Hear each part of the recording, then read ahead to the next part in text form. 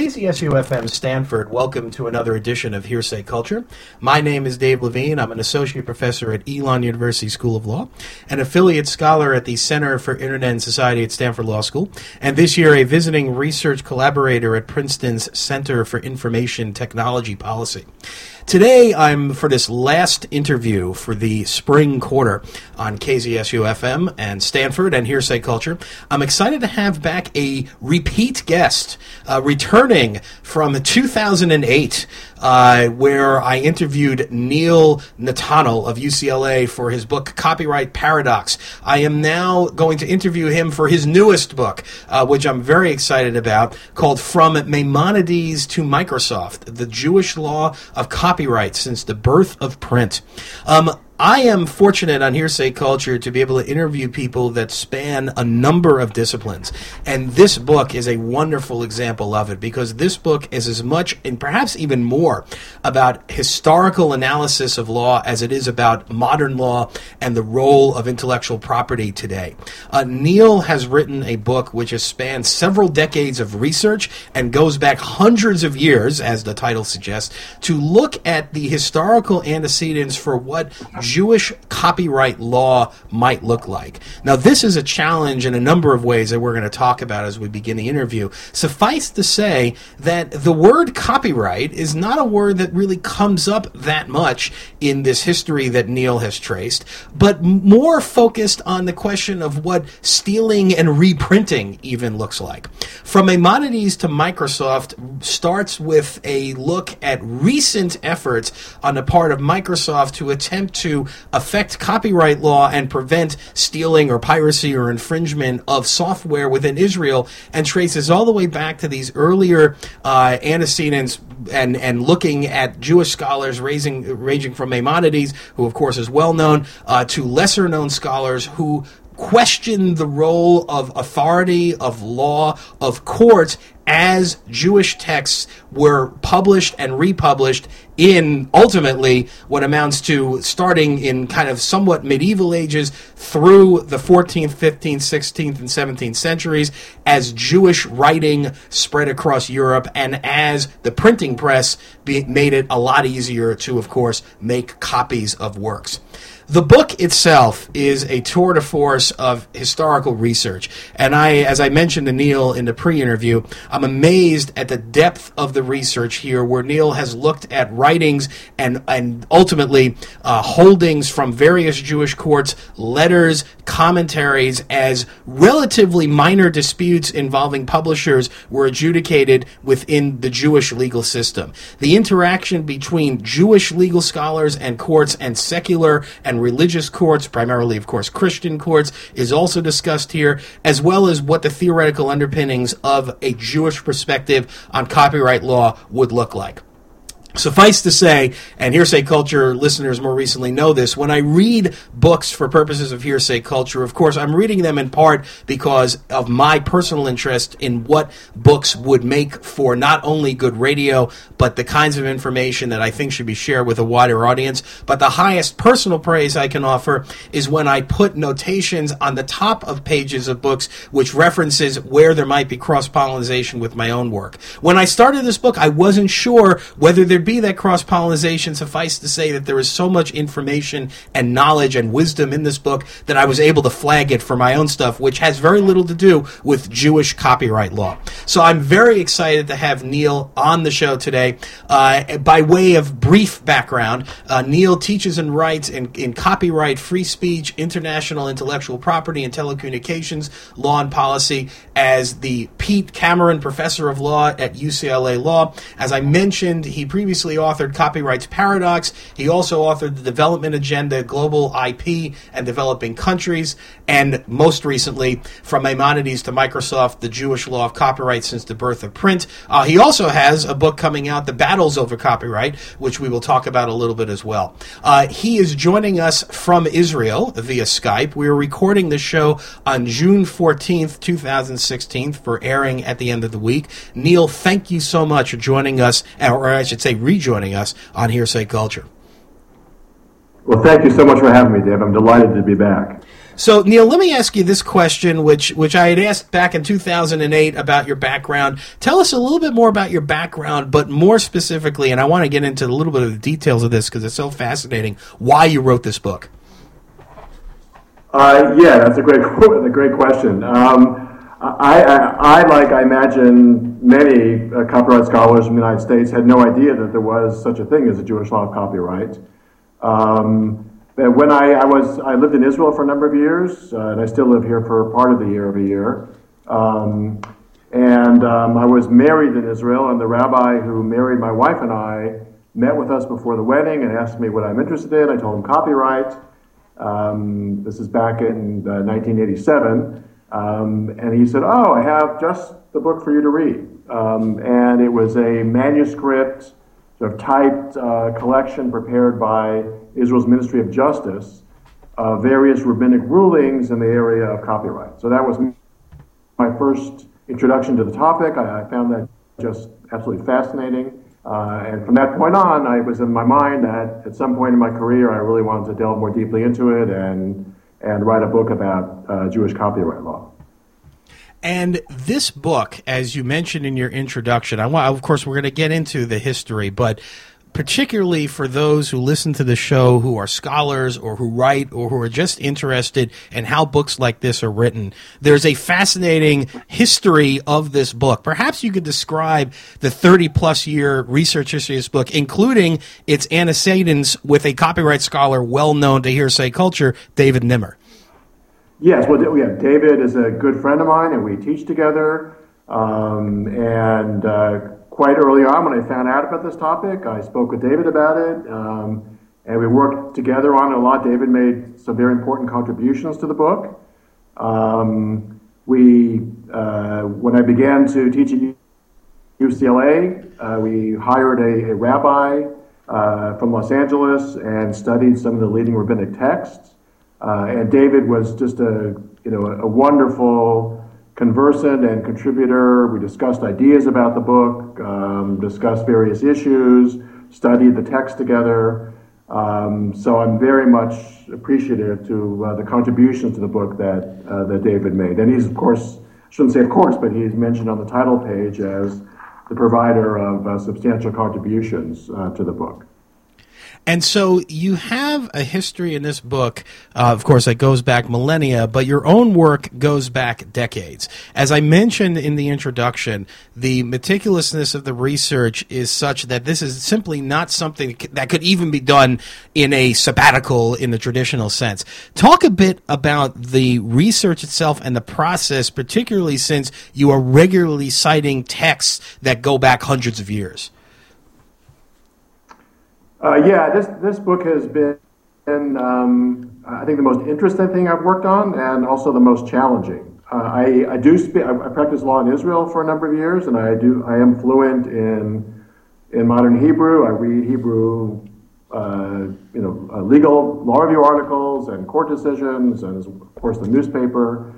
So I thought, that just like I can read Hebrew, I can read these rabbinic decisions from the early modern period, and not that the book would be a piece of cake, but it would not be an extraordinary project to write the book. As it turns out, the rabbinic Hebrew from the early modern period and continuing on today really is a very stylized form of Hebrew. There are many, many cryptic references to the Talmud and to other rabbinic rulings. There are a lot of abbreviations that are used. So it was very, very challenging to work my way through the rabbinic decisions that I write about. I hired research assistants in Israel, including an ultra-Orthodox research assistant who was very helpful also in helping me to work my way through the text. And I was also helped, there is a monograph in Hebrew about Jewish copyright law, a couple of them, which were also quite helpful for me.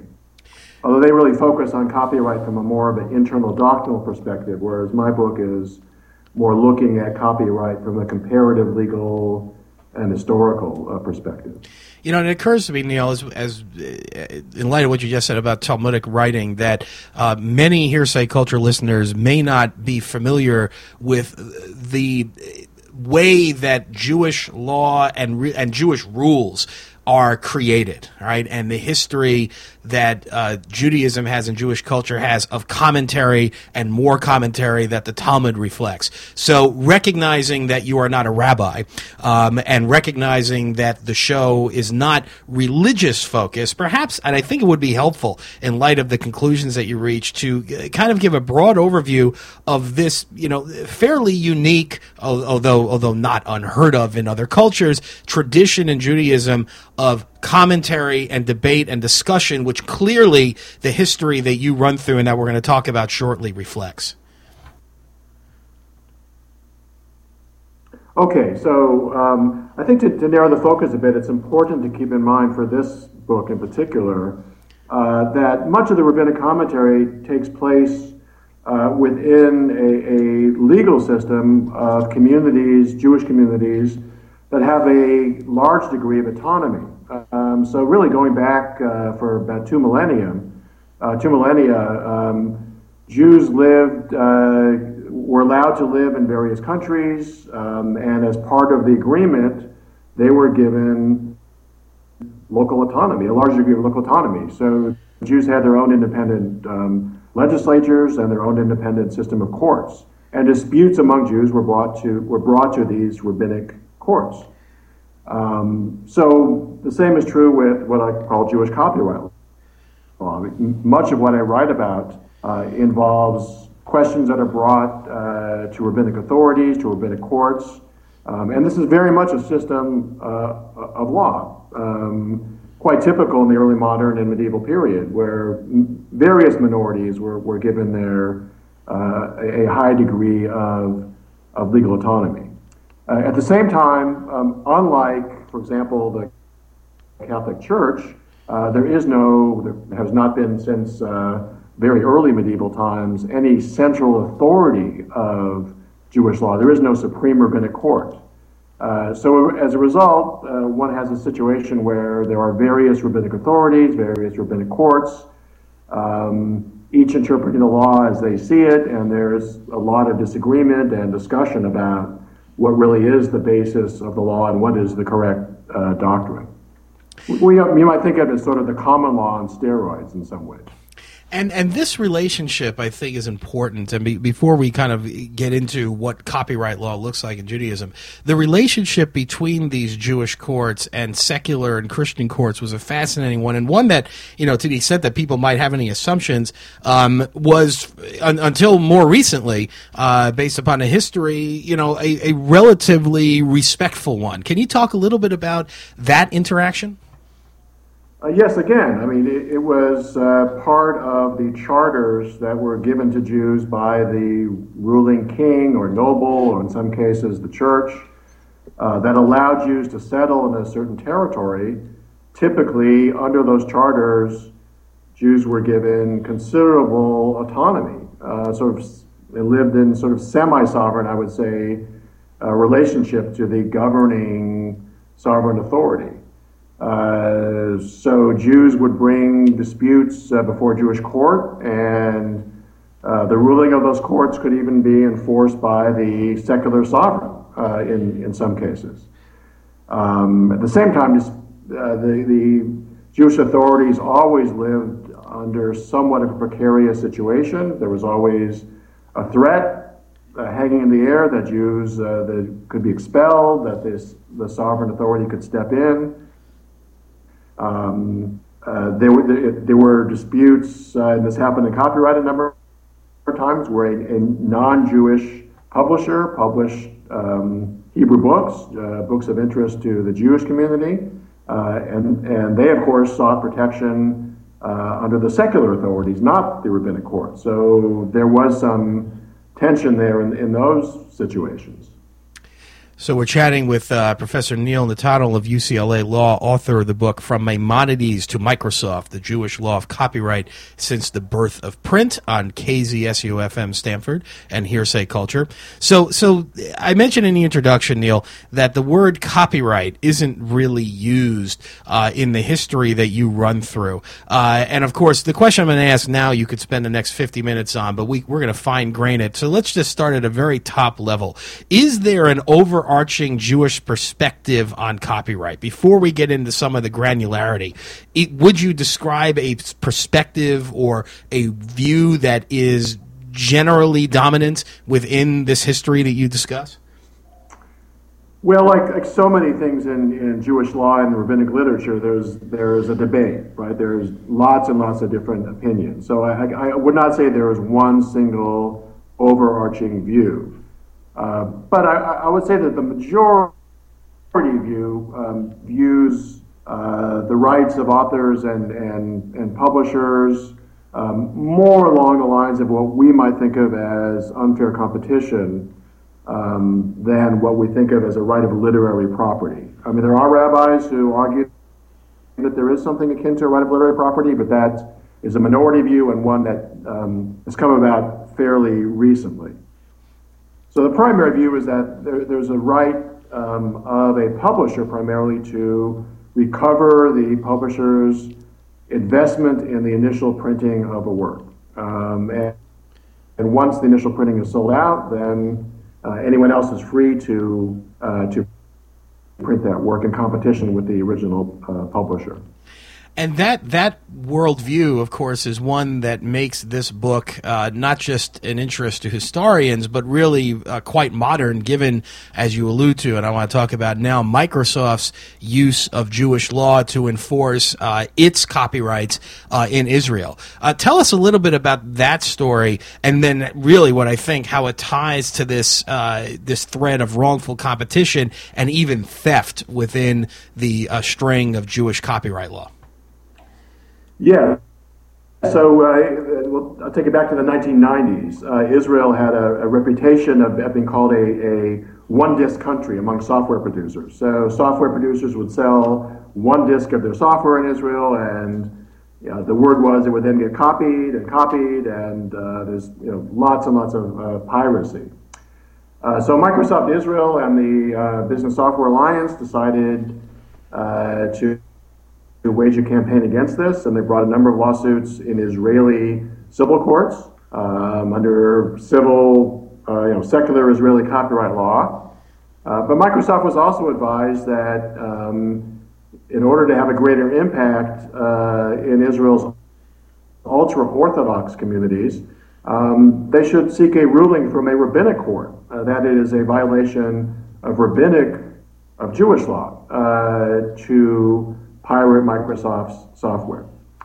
So they did this. They petitioned the High Rabbinic Court of Bnei Brak, which is an ultra-Orthodox city next to Tel Aviv, and they got a ruling, a rather curt one-paragraph ruling signed by about a half a dozen of some of the leading figures in Israel's ultra-Orthodox rabbinic establishment.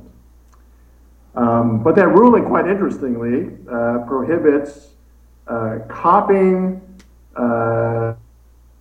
software and selling it cheaply, right? So, which raises the question: right. Well, what about copying the software just for oneself, right? Or copying the software and sharing it for free, or selling hardware which is loaded with Microsoft software which has been copied and is given away for free with the computer. As sort of a lost leader for selling the hardware. The ruling, quite intriguingly, doesn't mention any of that.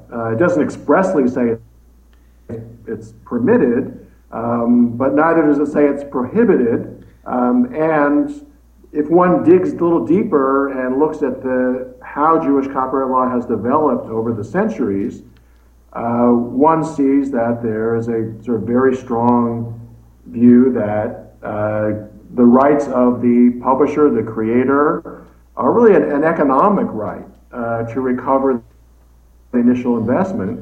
And if there's copying that doesn't cause economic harm, it's not prohibited.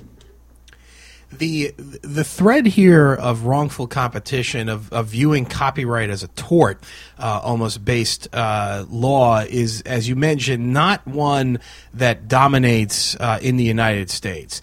And as many listeners know, the utilitarian theory is the one that dominates, for the most part, U.S. copyright law. That is, that we create these rights in order to incentivize the creation of new works, and by giving those rights to authors, we hope that we're able to advance human knowledge. In reading the book, Neil, I didn't see that idea comes up much, although there may be allusions to it when you've cited scholars and judges who have pointed out an interest in the widest possible dissemination of Jewish texts. Having said that, is it fair to say that the utilitarian theory, as we understand it today, has not been a focus of Jewish copyright law? Well, I would say yes and no.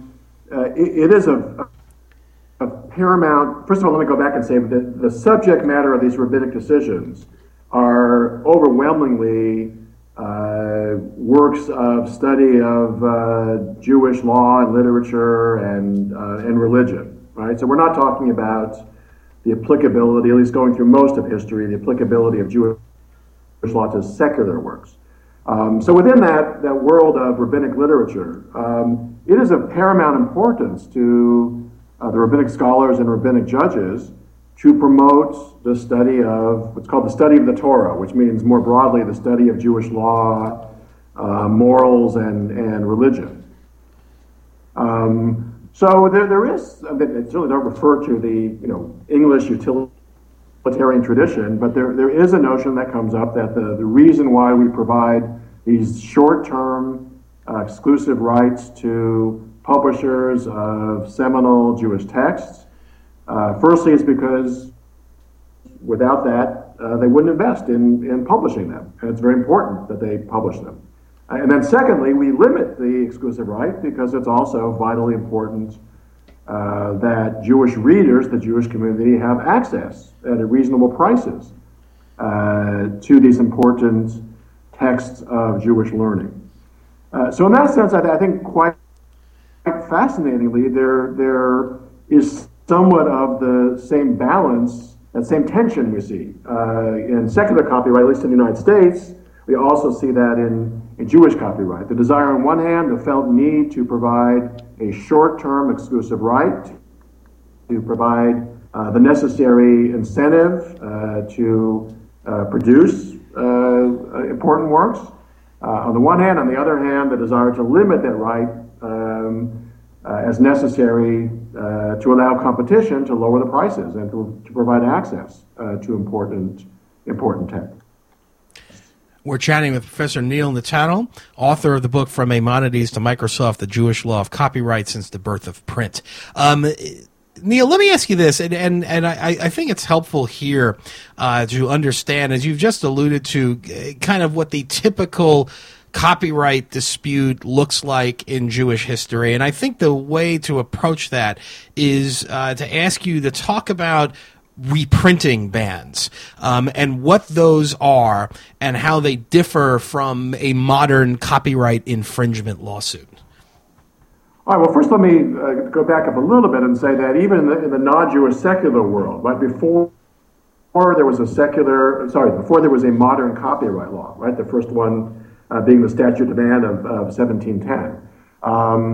Before that, the primary system of providing incentives to publishers to publish new books or new editions of old books was something called book privileges or printing privileges. So a publisher would petition the local ruler for the exclusive right for a number of years, a set number of years. It was typically anywhere between 2 and 25 years to print a particular book. And these rabbinic reprinting bans pretty much follow that same model with some differences. So a publisher, someone who wanted to publish it could be a new edition of an old Jewish book, or who wanted to create and publish a new work, would petition rabbis and ask them for a ruling, typically that would praise the book, but would also state, and this ruling would be printed in the first pages of the book, would say that no one else is allowed to reprint this book or any version of it for a set number of years. It would typically be 10 years, although that period varied. And if anyone violates that, they would be subject to excommunication. So that's how these were enforced. And there were thousands of these rabbinic reprinting bans that were issued and then printed within the first pages of the book as sort of a rough equivalent to copyright. The notion of stealing is one that comes up here, and it's interesting, I think, to get into it before we take a break, because the modern battles around copyright law and the creation of copyright law has often drawn a distinction between the use of the word infringement and the use of the word stealing or piracy. And, certainly semantics matter when it comes to policy analysis and debate. And it appears that that is also a distinction within Jewish law. Is there a distinction between infringement and stealing within Jewish copyright tradition? Those terms are not much used. I mean, even the term infringement is not much used in Jewish copyright law. Mm-hmm. I mean, as you mentioned, the term copyright is a very recent use in rabbinic literature. I mean, it wasn't even used until, I would say 30 years ago or so.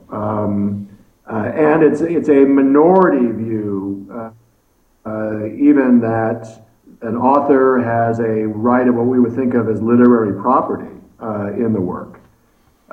So certainly most rabbis would not characterize the unlawful reprinting of a work as something which is akin to stealing, because it isn't even a property right which is at stake. It's really more of something which is akin to wrongful or unfair competition. It's depriving the initial publisher of the ability to earn a livelihood, right? To recover the publisher's investment from the printing of the work. Even among those rabbinic scholars today that do view copyright in terms of a right of property, there's a tendency to view it, what we would call infringement, as an unlawful use of the work, not actually stealing the work, because rabbinic teaching has a very sort of strict view of what can count as property and what can count as stealing. The nature of maybe let me frame the question a little bit differently to see if the answer might be different. The notion of theft or stealing does, I think, have a moral and normative aspect to it, in the sense that we decide that this behavior is wrong or right and that behavior is not. Whereas infringement, at least in my mind, reflects more of a violation of a right which may or may not have a moral dimension to it. Is that an oversimplification of the distinction that might exist in Jewish copyright law? In other words, I guess what I'm saying is it wouldn't be too surprising that any scholars within any religious tradition would be viewing the law through the lens of right and wrong or morality. But is that a sufficient explanation or an appropriate explanation for how Jewish scholars came to identify something which they didn't call copyright but looks a lot like it? I don't think so. I think even the doctrine of wrongful competition in Jewish law is understood to be a moral wrong, right? So if someone engages in that kind of wrongful competition, there's a moral dimension to it. So unlike, perhaps would you say the distinction in secular copyright today between infringement, which kind of sounds like more of a sort of a policy trade-off, versus stealing, which obviously is weighted morally. In Jewish law, to commit wrongful competition by reprinting and therefore depriving someone else of the ability to recover their investment would have a moral dimension. We're chatting with Professor Neil Natanel, author of the book From Maimonides to Microsoft, The Jewish Law of Copyright Since the Birth of Print, on KZSU-FM Stanford and Hearsay Culture. For those of you that listen to Hearsay Culture regularly, you know that KZSU is a nonprofit, non-commercial radio station at Stanford University that requires donations from listeners like you to continue its diverse programming. You have a couple of ways to make a donation to KZSU. You could email our underwriting department at underwriting@kzsu.stanford.edu, or you can go to our webpage and click on Donate to KZSU. Regardless, I do hope that you continue to listen to the station and to the show.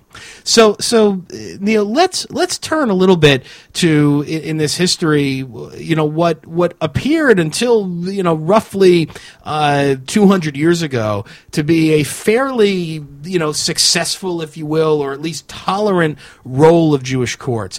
And you point out changes that started to occur in the first half of the 19th century, where this autonomy, as you've defined it, for Jewish courts to settle affairs among Jews, and even to some degree to settle some disputes between Jews and non-Jews, suddenly took a turn.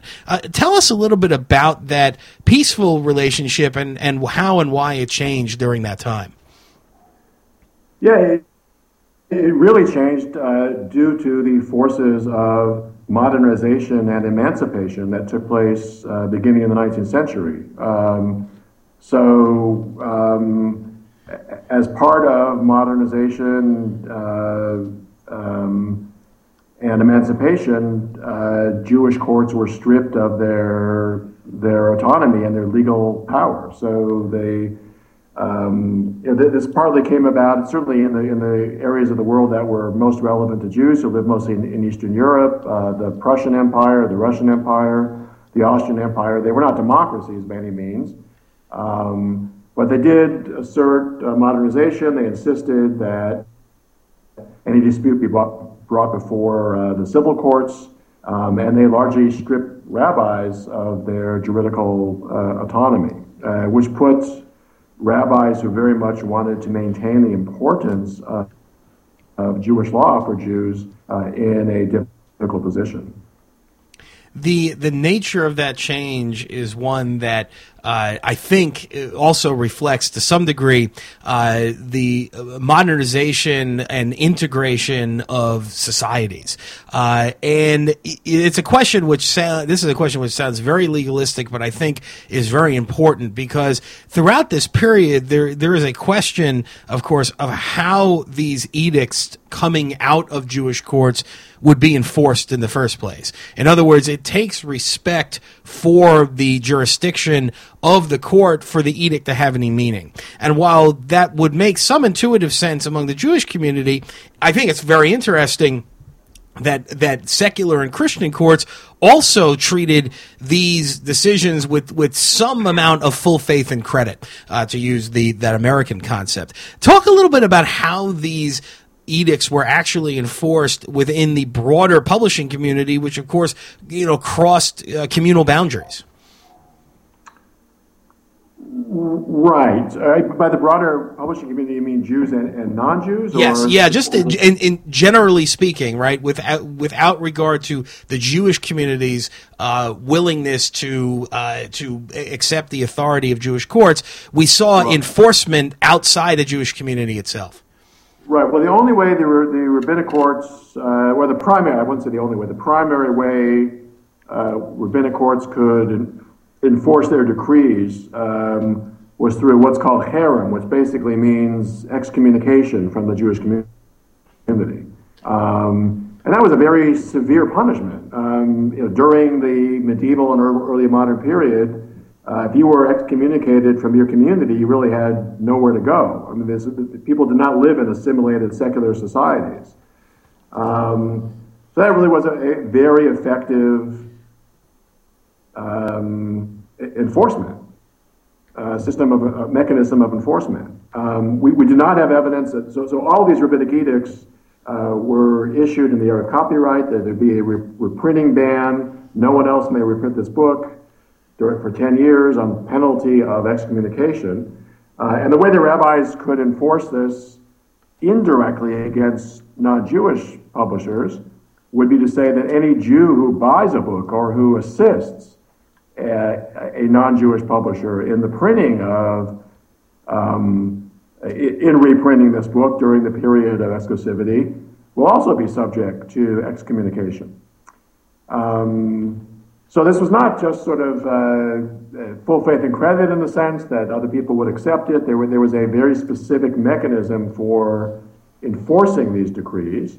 I was not able to find any data on how often the penalty of excommunication was actually exacted in disputes among publishers, but it certainly was there in every single reprinting ban. That was the threat. What happened in the 19th century, though, was that as part of the process of modernization, the secular authorities forbade rabbis from issuing a decree of excommunication. So that took all the legal teeth out of these rabbinic edicts. So Neil, let's turn a little bit, and we have about 15 or so minutes left. I'm getting close to what I call the unfair portion of the show, where you have less time to answer questions than you might like. Because one thing which seems notably absent, although when I ask you if you came across any disputes of this nature, were disputes involving something that we might think of as fair use today, right? Which I'll just, for purposes of this discussion, define as permissible uses of copyrighted works that exist without the permission of the author. Are there any examples of speech-based concepts like fair use being adjudicated or even coming up in this history that you go through?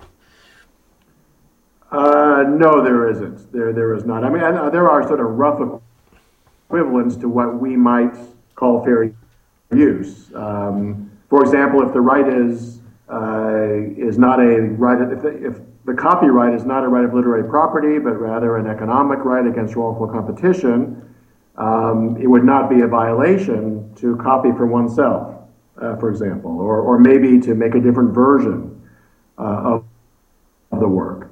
But certainly the rabbis do not analyze that in terms of anything like free speech or what we would think of as the theory or ideology of fair use. And what's your thinking as to why? Why wouldn't it would seem that, although clearly it is easier to make those kinds of changes and to develop new works with technology today, it would stand to reason, would it not, that there would be at some point this kind of dispute or discussion within the Jewish copyright history, and yet you don't come across it. Any theories or explanations as to why this wouldn't have arisen? I think the primary reason is that many uses that we would see as a fair use, so like a transformative use, a parody, a different version, or certain, arguably private uses. I know it's disputable as to whether those are fair use or not. Those simply would not be understood to be infringements to begin with. So it would be unlikely to come up. Now, it's related to that issue. Just one. Oh, please, go ahead. Yeah, sure. Yeah. Primarily, most of these disputes in the rabbinic literature have to do with disputes between publishers. The role of the author also is really quite limited in Jewish copyright law. Well, I'm glad you brought that up, because that is something I wanted to discuss. And this is a debate which, of course, continues today.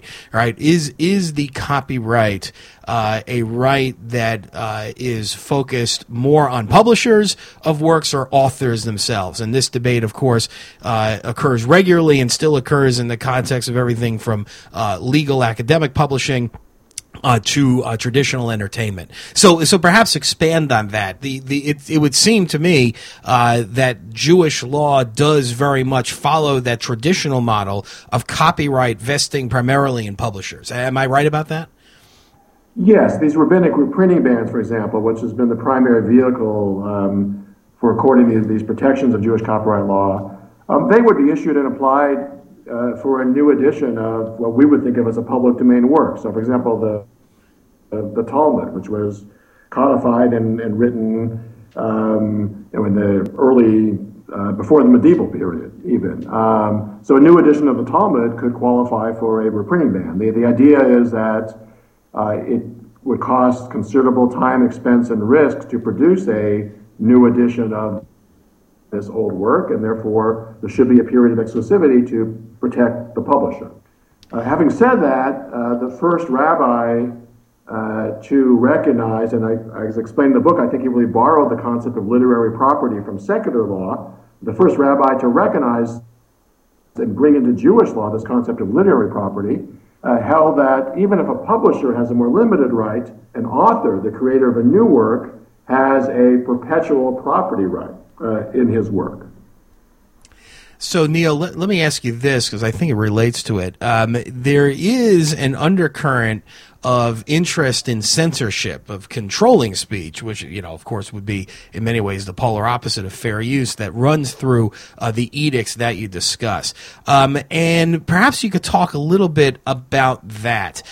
Is the censorship idea reflected in the sporadic interest in allowing as much Jewish printing as possible so as to disseminate knowledge? How does censorship play a role in Jewish conceptions of copyright? Over history, there's definitely been censorship. I mean, the rabbinic,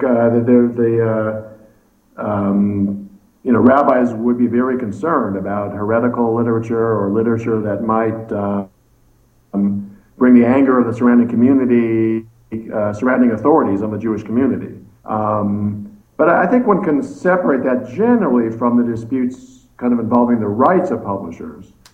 The only time, the whole world of those disputes would involve books that would be of interest to the rabbis to have published.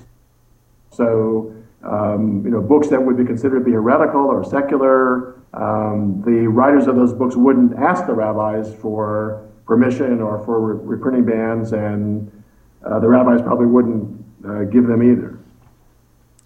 We're chatting with Professor Neil Natanel of UCLA, author of the book From Maimonides to Microsoft on KZSU-FM Stanford and Hearsay Culture.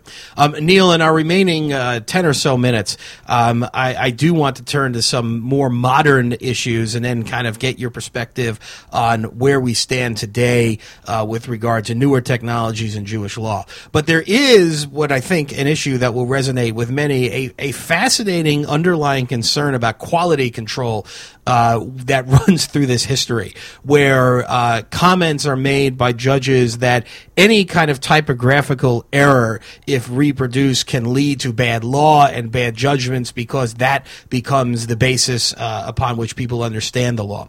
But you also quote, you also use a quote which I think deserves primary attention, particularly given that Hearsay Culture's audience includes many academics. Jealousy of scholars increases wisdom, which, struck me as someone that writes law review articles, right, as being inherently true, not just then, but certainly now. What is the role of quality control and of almost this pitting or rivalry, or rivalrousness, within scholarship in Jewish law and copyright? Right. I think the idea here is that scholars are so interested in getting their views out and in showing that they're the smartest and the best, that they don't need the same exclusive economic protections that other people in business might need.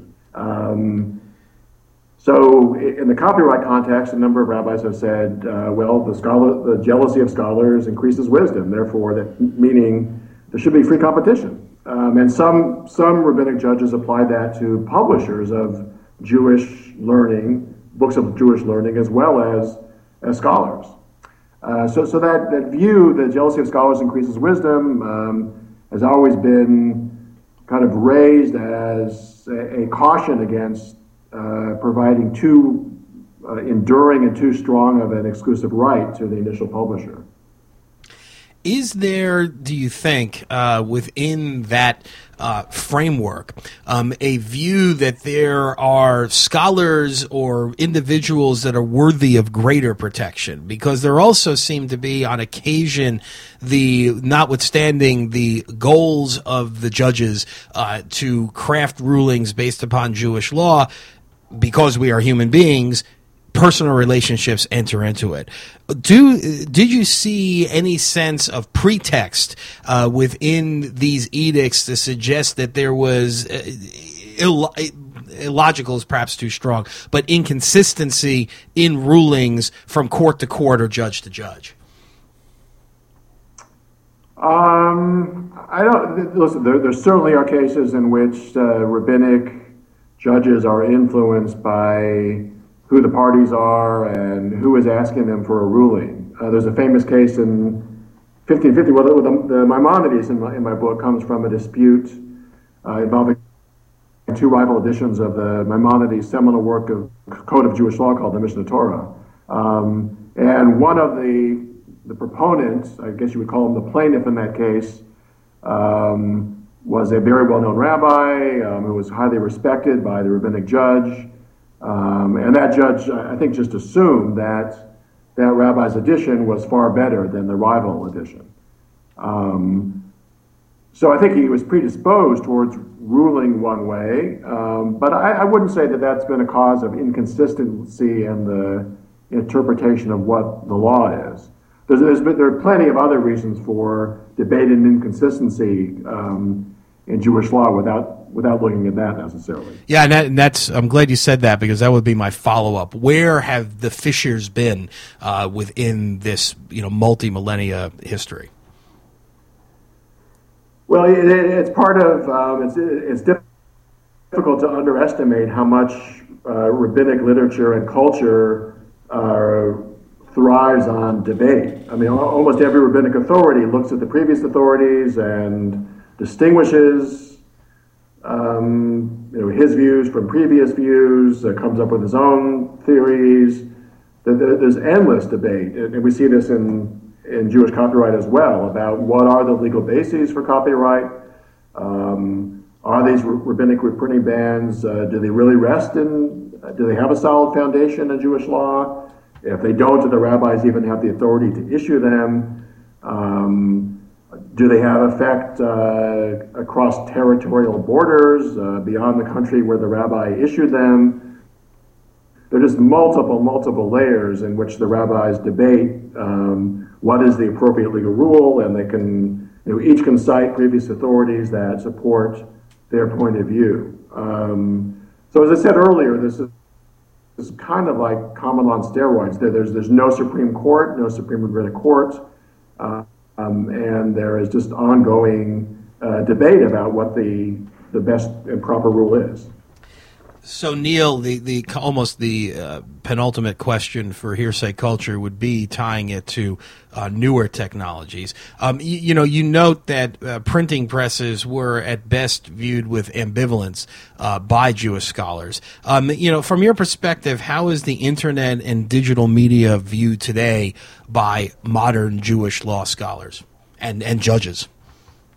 Right. Well, certainly, I think there's a split between the ultra-Orthodox and what we might call modern Orthodox. The modern Orthodox rabbis accept the internet as they accept, most aspects of modern life. The ultra-Orthodox rabbis are much more reclusive, much more rejecting of modern culture, and have issued a number of rulings that warn against the uses of computers, except very narrow circumstances, warn against the use of the internet. So ironically, the very rabbinic judges who issued the ruling in the Microsoft case, according to Microsoft at least some limited rights against commercial piracy, also warn against any use of the internet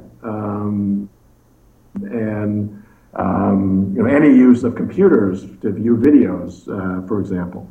So there is a real tension there. At the same time, we see rabbis doing their best to try to understand digital culture and accepting the challenge of trying to apply ancient laws to a very, very new technology. It's really fascinating. How successful within the Orthodox community? And I know there are splits, as you just mentioned, but how successful have the rabbis been in encouraging members of that wing of Judaism to abstain from using technology? I mean, I could give a knee-jerk answer, but ultimately the question becomes, how much are these scholars able to influence modern behavior as they did in the past? Yeah, and that's a great question. And I would say certainly in Israel, they've been spectacularly unsuccessful in preventing the use of the internet, cell phones, and computer technology in the ultra-Orthodox community. There are dozens of ultra-Orthodox websites and web portals, and there are periodically efforts by the rabbinic establishment to shut them down, and they come back. And so I think this is a broader sort of sociological question looking at the ultra-Orthodox community in Israel, but I think ultimately the internet has contributed to a decline of the authority of the ultra-Orthodox religious establishment in Israel within the ultra-Orthodox community. To the extent that the internet has been embraced by those Orthodox judges who are attempting to understand it or even allowed it, has there been or are there efforts to, again, frame the technology in a positive light, right? Rather than viewing it as a source of immorality or loss of direction, are there efforts to, for lack of a better phrase, co-opt the internet towards these more traditional religious goals? Well, there is a use of, I would say, digital technology to teach text books of Jewish learning. There are electronic databases that assemble the vast corpus of rabbinic literature on CD-ROM or that are available on the internet. So in that sense, I would say yes. Still, I wouldn't say that a sort of traditional Orthodox rabbinic view would be to embrace the freewheeling sort of lack of boundaries culture of the internet that some secular scholars might embrace. Right? If it is embraced, it's seen as a tool for work and for gaining some knowledge and for study of Jewish learning. So let me ask you this final question, Neil, on your book, From Maimonides to Microsoft, The Jewish Law of Copyright Since the Birth of Print. So you've got copyright scholars, Jewish, non-Jewish, doing work today. What lessons would you offer them, or what takeaways would you want them to take from your book for purposes of broader understanding of copyright law and advancement of it? Well, one thing, which I think, in my book itself, I assiduously stay away from any policy argument or normative perspective. It's meant to be an historical, sort of granular description. But I think certainly one could ask, is a view of authors' rights and publishers' rights, which is grounded more in unfair competition than in literary property, is that normatively superior to a proprietary view of copyright? So I think Jewish law could be a rich ground for exploring some of those issues. I think also from a scholarly comparative law perspective, Jewish law is simply fascinating to see how a minority culture within the control, not the direct control, but within a broader secular culture, how the rabbis borrowed from secular copyright but still changed it, right, in developing Jewish copyright. So, Neil, let me ask you this very, very last question. It really is the last one. I mentioned in the introduction you do have another work coming out. Perhaps you want to say a couple of words about that before we close. The Battles Over Copyright is a work which is written primarily for lay people. It's part of Oxford University Press, which is my publisher for that book as well, has a series called the What Everyone Needs to Know series. So they have one about drug policy, one about the Arab uprisings. I mean, there's dozens and dozens of them, and they asked me to do one about copyright law. So it's sort of organized along sort of frequently asked questions format, whereas ask the questions and then answer the question in about 4 or 5 paragraphs.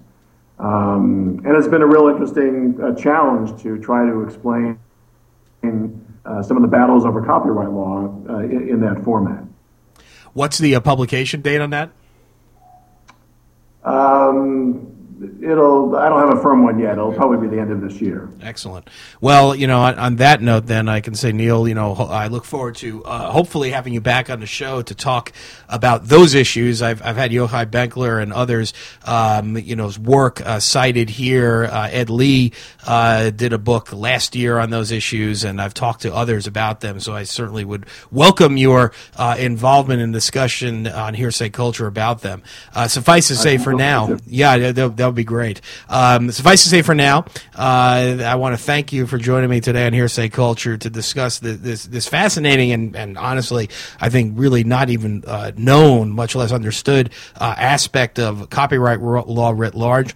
The author is Neil Natanel. The book from Maimonides to Microsoft: The Jewish Law of Copyright Since the Birth of Print. Neil, thank you for joining us from Israel via Skype today. It's been a terrific discussion. I look forward to having you back in the future. Thanks. It's been a real pleasure, Dave. Thank you very much for the opportunity. My pleasure. So this is the last show for the spring quarter on KZSU FM's schedule. I'm going to take a short hiatus, although I will be recording shows for the summer quarter, which begins in July of 2016. For now, I'll simply say that you can listen to Hearsay Culture this quarter at 2 p.m. Pacific Time on Fridays at kzsulive.stanford.edu. You can also get all previous 250-odd shows by going to hearsayculture.com, by going to Stanford CIS's website at cyberlaw.stanford.edu, by going to the iTunes page for CIS, or by going to pretty much at this point any of your favorite podcast aggregator applications. If there's one that's out there that you would like to see Hearsay Culture on, please let me know. Most recently, I added Hearsay Culture to the TuneIn app, but I'm happy to add it elsewhere. As always, I welcome your comments, suggestions, and feedback by going to the contact page at hearsayculture.com or by emailing me at dave@hearsayculture.com. Thank you for listening to the show today. Please stay tuned to KZSU for more diverse programming, and have a great day.